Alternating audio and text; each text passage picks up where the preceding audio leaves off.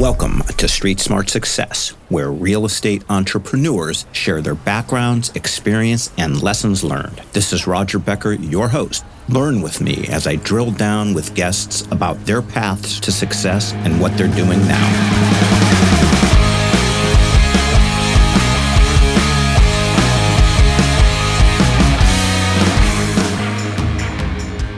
So today we have with us a highly enterprising lady who figured out a while back the fruits of passive income through investing in specifically multifamily. She's done it very, very successfully on her own, but equally as impressive, she also teaches how to do this for lots of other people in various ways and channels, and she's going to talk about that in our conversation. She is the founder and CEO of Steady Stream Investments. She is Camilla Jeffs. So Camilla, welcome to Street Smart Success. Thanks so much, Roger. It's a pleasure to be here. Yes, and thank you. And I hope things are good in North Dallas. The booming Metroplex. What's the status, before we talk about your story, which I'm excited to hear, like with the interest rates at 7% and the world getting weirder by the day, is Dallas slowed down at all, or is sentiment changed, or is it still like pedal to the floor? Oh, things are definitely changing, right? There's definitely fewer buyers out there because interest rates have really, caused people to get scared. So I think the people who are scared of interest rates are the ones who have stopped buying. Those of us who understand really the financial metrics best, we're still buying, but we're buying cautiously, right? We're making sure that we are going into it. We're not going to pay a premium for the properties anymore like we did last year. We definitely have to make the margins make sense. But I think even in any environment, if you're making calculated steps, you can find good deals and do it. So, we just closed on a 196 unit just a couple weeks ago here in the Dallas area. It's going to be a fantastic investment. It'll be great for our investors. So yeah, we're still always looking, but being cautious right now in what we are buying and being careful about the interest rates too. I see. So congratulations on that. That property, 196 units. What was the vintage on that? It's a 1980s product. Got it. Fantastic. What are you seeing with prices, compared to 6 months ago? Yeah, well, I think sellers still want to get the premium. Like I said before, we're not willing to pay the premium on prices anymore. So sellers are having to come down in pricing, which just simply means that cap rates are, not as compressed as they used to be. They're starting to decompress a little bit. And so with the pricing, we're seeing that it's still a hard negotiation right now because they still want to get the most they can out of their property. Of course, every seller does. But we have to really negotiate pretty hard to get them to a price that makes sense. But I think sellers are realizing that they have to come down a little bit, and that's okay because they've had the benefit of a ton of appreciation in the last couple of years. They can afford to come down a little bit in price. Got it. So I'm going to go non-linear on you, and I usually start with this, but I didn't, and this was an exception. So I'm going to take a couple steps all the way back and ask you the following. I know through your profile you went to BYU at some point. Where are you from originally? And what is your background before you get into all of real estate? So the where are you from question is a little bit hard to answer. I was a military baby born in Germany. We moved around quite a bit, but I spent most of my growing up years in northern Utah. But since then, we've lived in Indiana, we've lived in Georgia, we've lived in Arizona, and now we live in Texas. So we're kind of nomadic. We like to move around and experience new things. And so were these moves, I'm gathering, but you can correct me, is a husband, a family, a what have you, correct me if I'm wrong. But then the other question is what precipitated these moves? Yeah. So yes, the husband and 5 children is the makeup of my family. And the moves were almost all because of corporate jobs. So in the beginning, it was my husband's corporate job moving us around. And then it was my corporate job that moved us around a little bit. But I recently left that corporate job a year ago and to do real estate investing full time and build my own business. You're an impressive lady. You have 5 kids and you got into the real estate thing while you were working a full-time job. So you're somebody that knows how to multitask. I can see that. Very impressive. What led you, Camilla, to even get into the real estate space? So, because I was broke. So my husband and I married very young and we had no money when we were first married, and we were both going to school, getting our bachelor's degrees, and we were cash flowing that. We were determined not to get debt for our college degrees. And so we were living in a garage apartment, and the garage apartment was not the best living space. But then we went from that to purchasing a 6-bedroom home that had a basement apartment and a pool in the backyard. And we lived there cheaper than we did in the garage apartment because we rented it out. So before the cool term house hacking happened, we were doing that. And that's how we started our real estate journey. And that really shook me. And I thought, there's something to this real estate thing and I need to figure it out. So then I just started reading books, book after book after book. I went to meetups. I tried to learn as much as I could. And then we, started doing things, but I think we were very limited though, because we just thought we had to do everything with our own money, our own skills, our own time, our own brains. We didn't leverage partners. We didn't leverage any of that, but we were still able to build a pretty nice portfolio by moving into houses. So we would buy a house, we'd move in, we would live in a construction zone, we'd fix it up, and then we'd move out and either rent it or sell it. And we did this multiple times with our kids, mind you. And the kids and the nice thing about it is the kids learned all those skills alongside us. So right now, all 5 of my kids can sheetrock and tile and lay baseboard and so we'll go out, we'll flip a house as a family too, just to keep them engaged and investing and teach them all these ways things that, the benefits of real estate. But, that's kind of how we built our portfolio. But 15 years into that, I got completely burnt out and just thought, this is a lot. This is a lot of work because I had launched a property management company but it was myself and my husband doing all the jobs. And so then I started looking around for a better way to invest and realized, I always wanted to buy an apartment complex, but I didn't have $1 million to buy an apartment complex. And so then I realized, you buy it with partners. Most people don't just go out and buy their own apartment complex. They buy it with partners. And so I really learned the value of partnering. And since then, I partnered and just closed on my 13th large multifamily deal. And it's been pretty amazing for the passive income. So we started out as passive investors into these, and then I stepped into being an active investor, and I love it. That's a wonderful, kind of path to getting where you are now. And once again, you and your husband are hustlers. It's impressive. When you say, you just closed on your 13th large deal, were some of those passive? Because you said you started off as passive. Are all of those ones you've done as a syndicator? What does that look like? All of those are active. Those are all my active ones. All right. That is awesome. Hey, Street Smart listeners, I'd like to introduce a great partner for you. As you know, insurance is one of the biggest expenses on the P&L. That's why I'm recommending Assured Partners. Assured Partners helps you lower risk and therefore can save you tons of money down the road. They insure over 2 million market rate and affordable units and are the 6th largest insurance property broker in the U.S. If you want a roll your sleeves up partner that blankets you with service, give Robert Band, Vice President, a call. Robert thinks like a CFO because he was a CFO for many years. Give Robert a call now at 305-467-5909. You'll be glad you did. On the passive side, how would you characterize your experience as a passive investor in terms of the number of deals, type deals, and what was it like?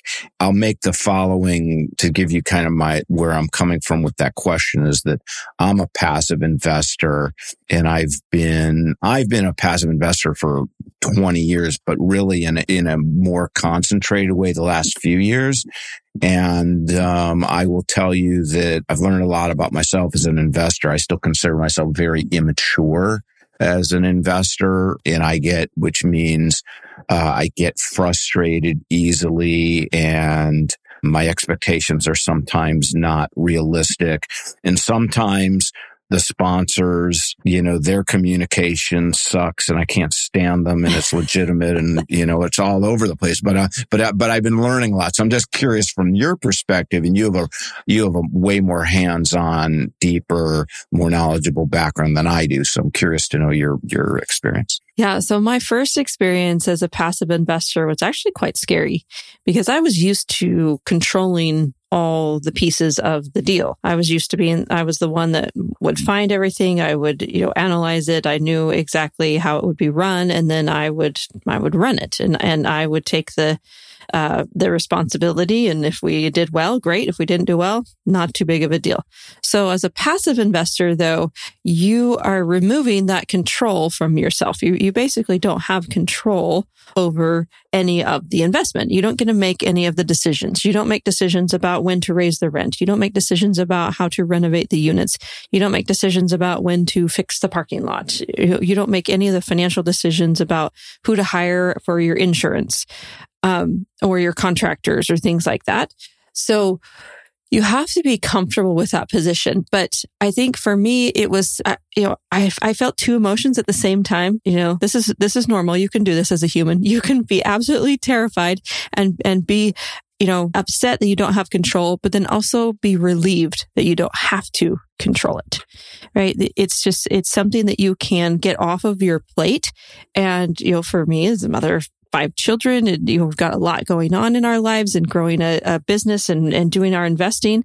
I felt like it was the right time for us to rely on somebody else so that we could just make our money work for us. We didn't have to make ourselves and our time and our muscles do all the work in our investing. So it's a really kind of cool step to, if you do stuff actively, great, but you also need to have passive investments going on because at some point in your life, you're going to hit that burnout. You're going to hit that place where you're like, I just don't want to be active anymore. And then, what are you going to do? Just quit investing in real estate? No, you got to just find partners and invest with them, let them do the work that they're excited about and they're good about. And so it was terrifying. I mean, my first one was $50,000. It's a lot of money for the first time to, transfer over. Of course, we had bought properties before, but I distinctly remember my hand hovering over my mouse being like, well, okay, I'm wiring this money. Hope it goes well. It's like,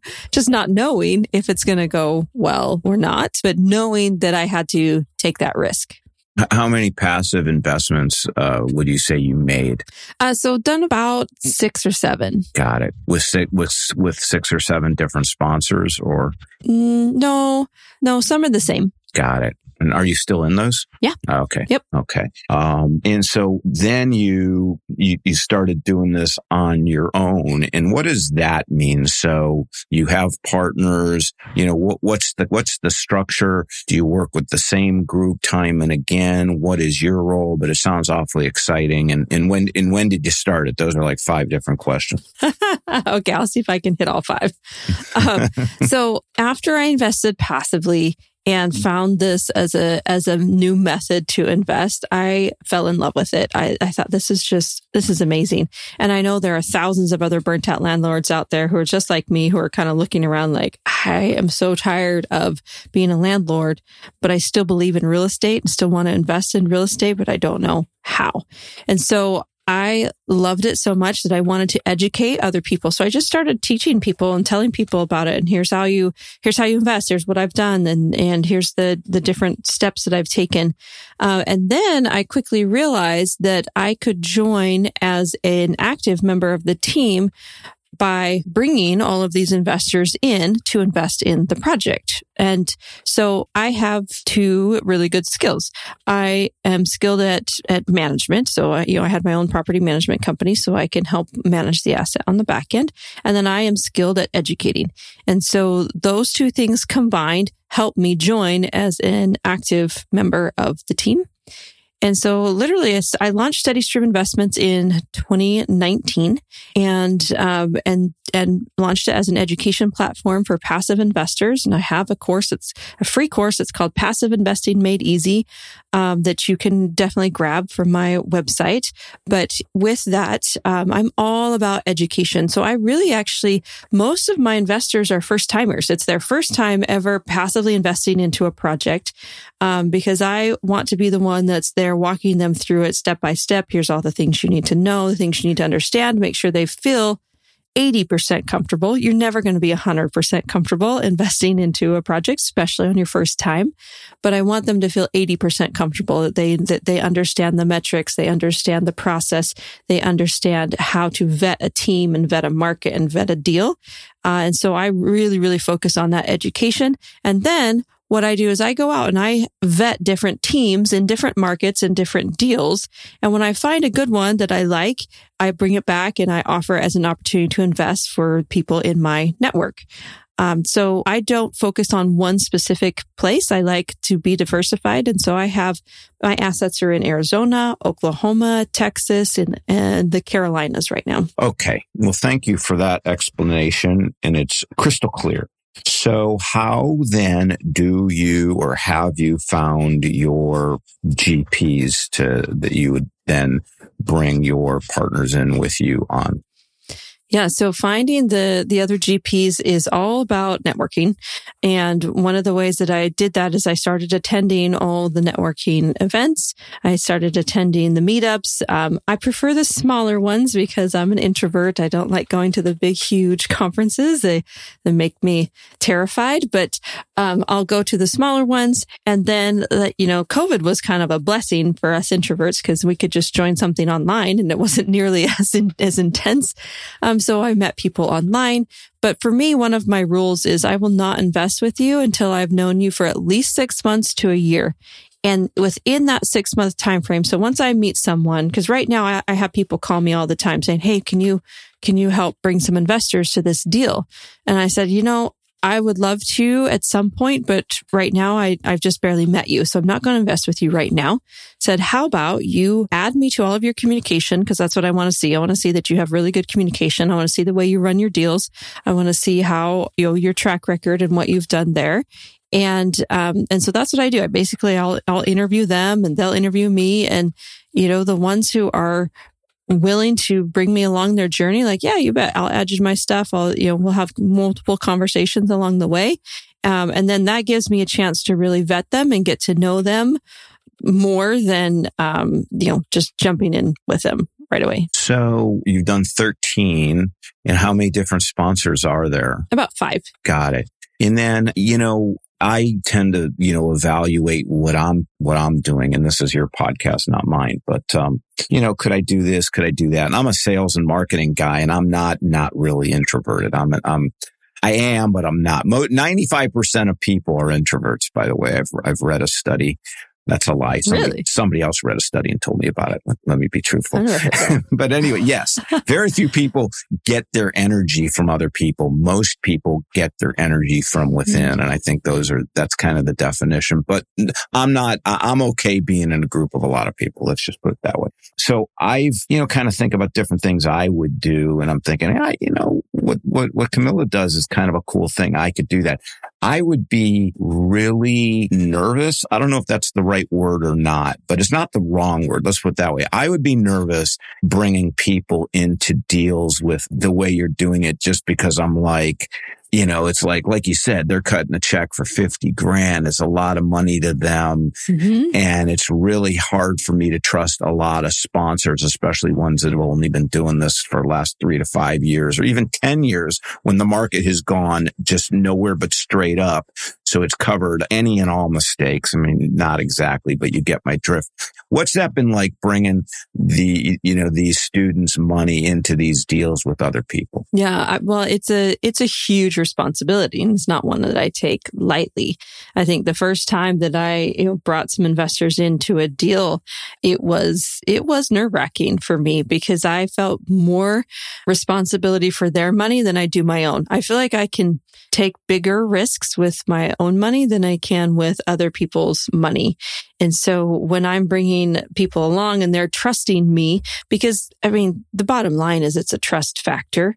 Do you trust the people who are running the deal? Do you trust the people who bring it to you that it is going to go well? And are you comfortable with the risk of losing everything?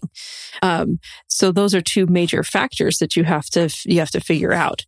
But yeah, it's a huge responsibility, and it is one that you should not take lightly if you're going to step into a position like mine where you're helping people to place their capital and to place their money. I think I have confidence in my investment vehicle of choice, right? Like I have a ton of confidence in multifamily and in its ability to provide wealth for the long term. And then I take very careful measures to make sure I'm vetting the team. So the lead sponsor, for example, the one who's the leader of the project, who's running it and who makes most of the decisions. Who are they? What have they done? What's their track record? How long have they been in real estate? And one of the questions I ask is, have you lost money in real estate? Because if they haven't, they're going to at some point, because that's the nature of investing, right? You don't always make money in investing. You make a bunch and you lose some, and you make more and you lose some, right? Like it's cyclical. And so I want to know if you've experienced something rough. And for the people that say, no, I haven't, I don't invest with them. I want them to say yes. And here's how I handled it. So I know that they can face challenges that are going to come in the future. So there will be a challenge in every investment that we invest in. There's going to be some challenge, right? For example, we just had a sewer line break at one of our multifamily and flooded 10 of our apartments. That was not in the financial plan to go and replace all the flooring in 10 apartments. But we're going to make it happen, and we're going to fix it, and we're going to go fix the sewer line, and it's going to cost us $30,000, $40,000 to do so. But we have reserves. So that's another important thing, to have reserves, to be able to pivot, to be able to, fix problems as they come up. And real estate is quite forgiving, just especially commercial real estate and multifamily, because it's one of the most recession resilient investments that you can ever invest in. People always need housing, but you have to make sure you're invested in the right place, the right location, with the right team. Got it. You said you've met partners through meetups. And so in conferences, did you meet them through all local meetups there in Dallas? No. I fly all over the country, and I go to meetups I've been to some in Arizona and Florida and New York, where else have I been? California. Bunch of meetups all over. I see. Got it. That's cool. That's got to be a hard thing to do for an introvert. Yeah, well, I have strategies. I'll go in and my strategies meet 3 people. I have to meet at least 3 people, and then if I'm drained at that point, I can be done. But if I'm okay, I can meet more. So that's the strategy. Good for you. You're a disciplined person. What do you do, I guess, on the, once the money's raised, once the deal's closed and you're operating it, what role do you play in the asset management part of it? Yeah, so we have weekly calls with the property management team, or sometimes it's every other week. But I joined all of those calls, and then it's just guiding and directing and helping, keeping abreast of what's going on, and then making sure that all of the communications go out to investors on a monthly basis, and then also making sure the distributions go out. Most of ours are quarterly, a couple of ours are monthly, but just making sure that those distributions get out, and then fielding questions questions from investors. So investors will often ask questions because remember, I work with brand new people. And so they're trying to figure it out. And so, as the questions come in, I'm happy to answer them and help investors understand how the investment's going. Like, for example, one of my investors the other day sent me an email saying, hey, it was 90% occupied. Now it's only 84% occupied. Should I be worried about that? Right? It's a very valid question from an investor. And so, I fielded the question. I helped him understand that, occupancy fluctuates. We're working on renovating the units and we're working on upgrading the tenant base. And here's the things. And so we were expecting the occupancy to go down a little bit, to dip this month. We should have it back up in the next month or two. But over the long haul, it's not going to affect your returns. Got it. So you play an investor relations role. Do you have a point of view on asset class, as it pertains to, do you like the heavy value add or, also relative to where you think the market is? Or is it just purely opportunistic and just deal by deal? So I don't like heavy value add. I tried one that was a hotel conversion, and that one's been very challenging because it takes so much work to fix it. And so we're converting it from a hotel to multifamily. It's been a very challenging project. So that one is not my favorite. So my favorite actually to invest in are the just stable Class B assets. I like Class B a lot because it's in between the A and the C's. So it basically will always stay full. People in an up economy, people move up a class. So they move from C to B. In a down economy, they move down a class. So then they move from A to B. So the one right in the middle, I think, is very steady and stable. Now, when you talk about returns, the hotel conversion has the potential to make a much higher return than your Class B asset. Class B is just going to be kind of slow and steady and stable. And so you have to kind of think about yourself as an investor. Like, what are you after? Where are you at in your journey? Are you at a point in your journey where you are comfortable with more risk? And so you want to take on more risk so you can have bigger rewards? Or are you at a point in your journey where like, yeah, I just need something steady and stable. I just need the tax benefits. Then you go into a Class B or A asset. But if you're someone who wants the big returns and you're willing to have a little bit more risk for that, then go into these hotel conversions, go into these Class C assets, go with the ones that are fire damaged and they're going to take quite a bit of effort because there is potential for return. For me, super conservative. I've got a family. I don't want to put our financial lives at risk. So I like the B class, maybe C plus class assets that we can turn into a B, and then maybe even some A assets as well, just because they are very low maintenance. Do you have a preference for a number of bedrooms in these B class properties? Yeah. So I think they need to be, I hate studios. Studios are really hard to rent. They need to be at least one, but preferably two bedroom units. I think you should have a mix in every apartment complex. Should have a mix. It should not be all 2-bedroom units because then you're not diversified in even your one offering. So it should be a mix of 1, 2, and 3 bedrooms for the B class assets. But your 2 bedrooms should be the bulk of those. And why is that? Because it's more desirable. So more people want that. And then also, it's if you start at a 1-bedroom and then you have a family, you have a baby, and you want to move up, you could stay in the same apartment complex and just move over into the 2-bedroom. And then another thing with COVID, we all started working from home, so now people want a home office and they want it to be separate, and they have their own room for that. So a 2-bedroom is kind of perfect for that. So you can have a bedroom for one and then an office for that other one. Got it. Very interesting. Well, I was curious to get your take on that. And how have your partners handled financing in the last year or so? Yeah, so our last 2 deals, I'll talk about our last 2 deals. Both of those focused on long-term financing. So the ones last year we were getting, it's called bridge debt, which just means it's like temporary. That it's a temporary loan that we get that's interest only, that after 3 years will start adjusting according to the interest rates, or even before that. It might even start adjusting at year 1, right? It might not even be a fixed loan. So our last couple deals, because all the interest rates keep changing, we are looking at fixed debt. So we're still getting favorable. I mean, well, I have to just say this because we have all been spoiled over the last 5 years with incredibly low interest rates. When I first started investing, 7-8% was normal and it was totally fine. And we were all buying properties and we were all making money with a 7-8% interest rate. I think people today are freaking out because 7 or 8 is so much more than 2 or 3. And I get it. It's a big difference, but it's still not like the 80s when it was 13%, right? 14%. So we're basically at normal interest rates right now. We were at extreme lows over the 4 or 5 years, and now we're back to normal. And so things it will be normal going forward. But we definitely want to do fixed debt. We don't want, the Fed, really, they only have one lever that they can pull to fix this pain that basically they've caused. So they can't just keep upping interest rates because that's the only thing that they can do. So we don't want to have risk of interest rates going up even more.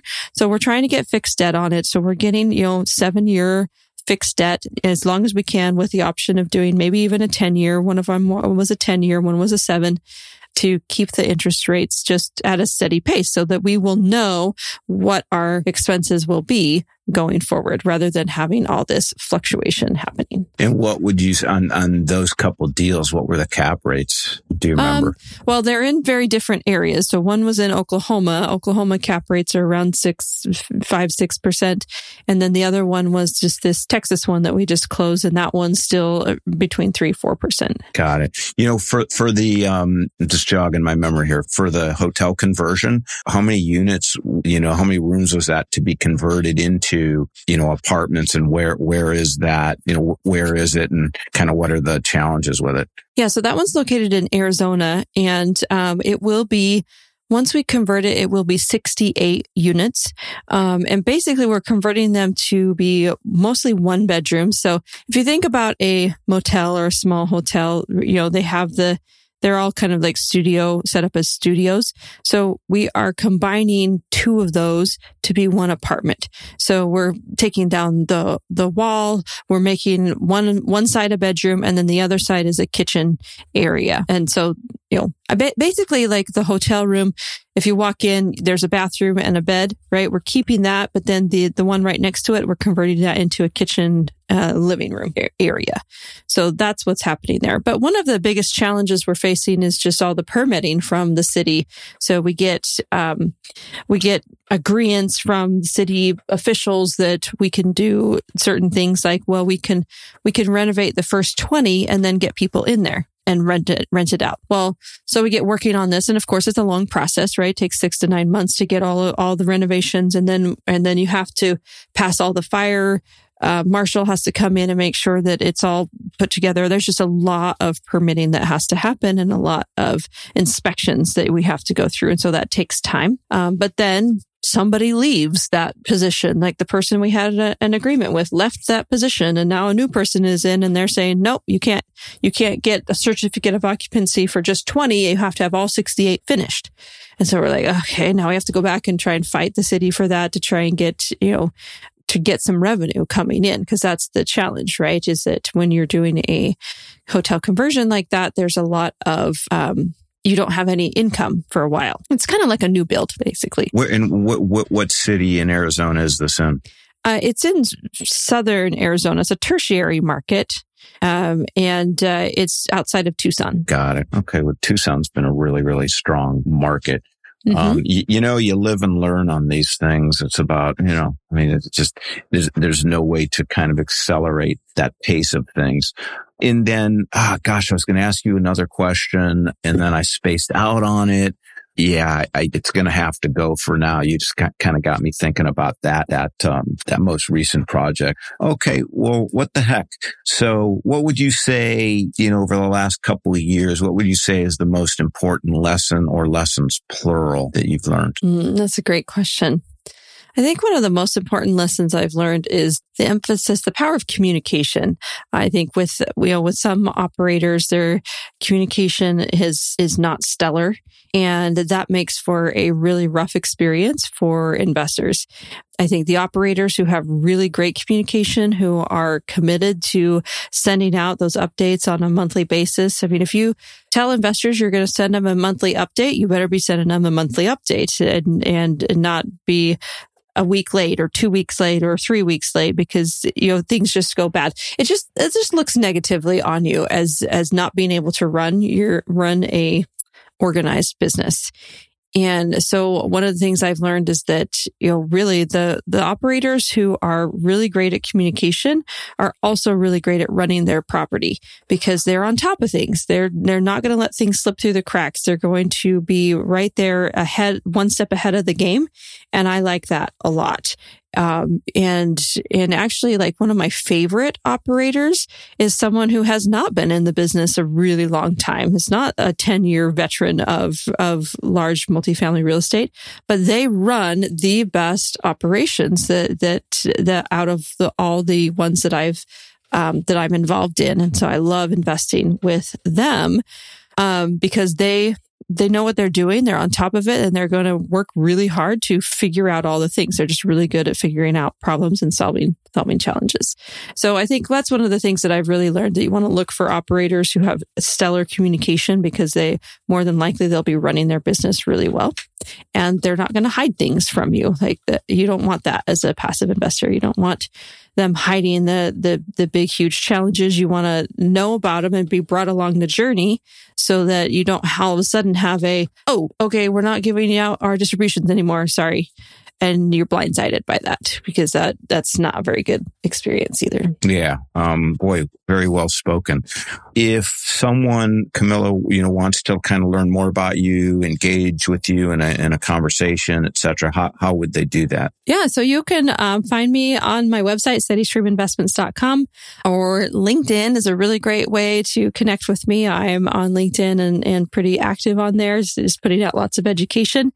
And so you can do that. Or I also have my own podcast called Quiet Wealth. So you can follow me on Quiet Wealth and learn. I talk there about 3 things. We talk about investing, business building, and the next generation. So how to really educate the next generation. So that's a fun place to join me. Got it. For an introvert, you're way out there, and good for you. Well, listen, I hope to circle back with you next year and get an update and see how you're doing then. And I very, very, very much appreciate your time, and have good holidays with your family and all that good stuff. Great. Yes. Thanks for having me on, Roger. It's been great. I will talk to you soon.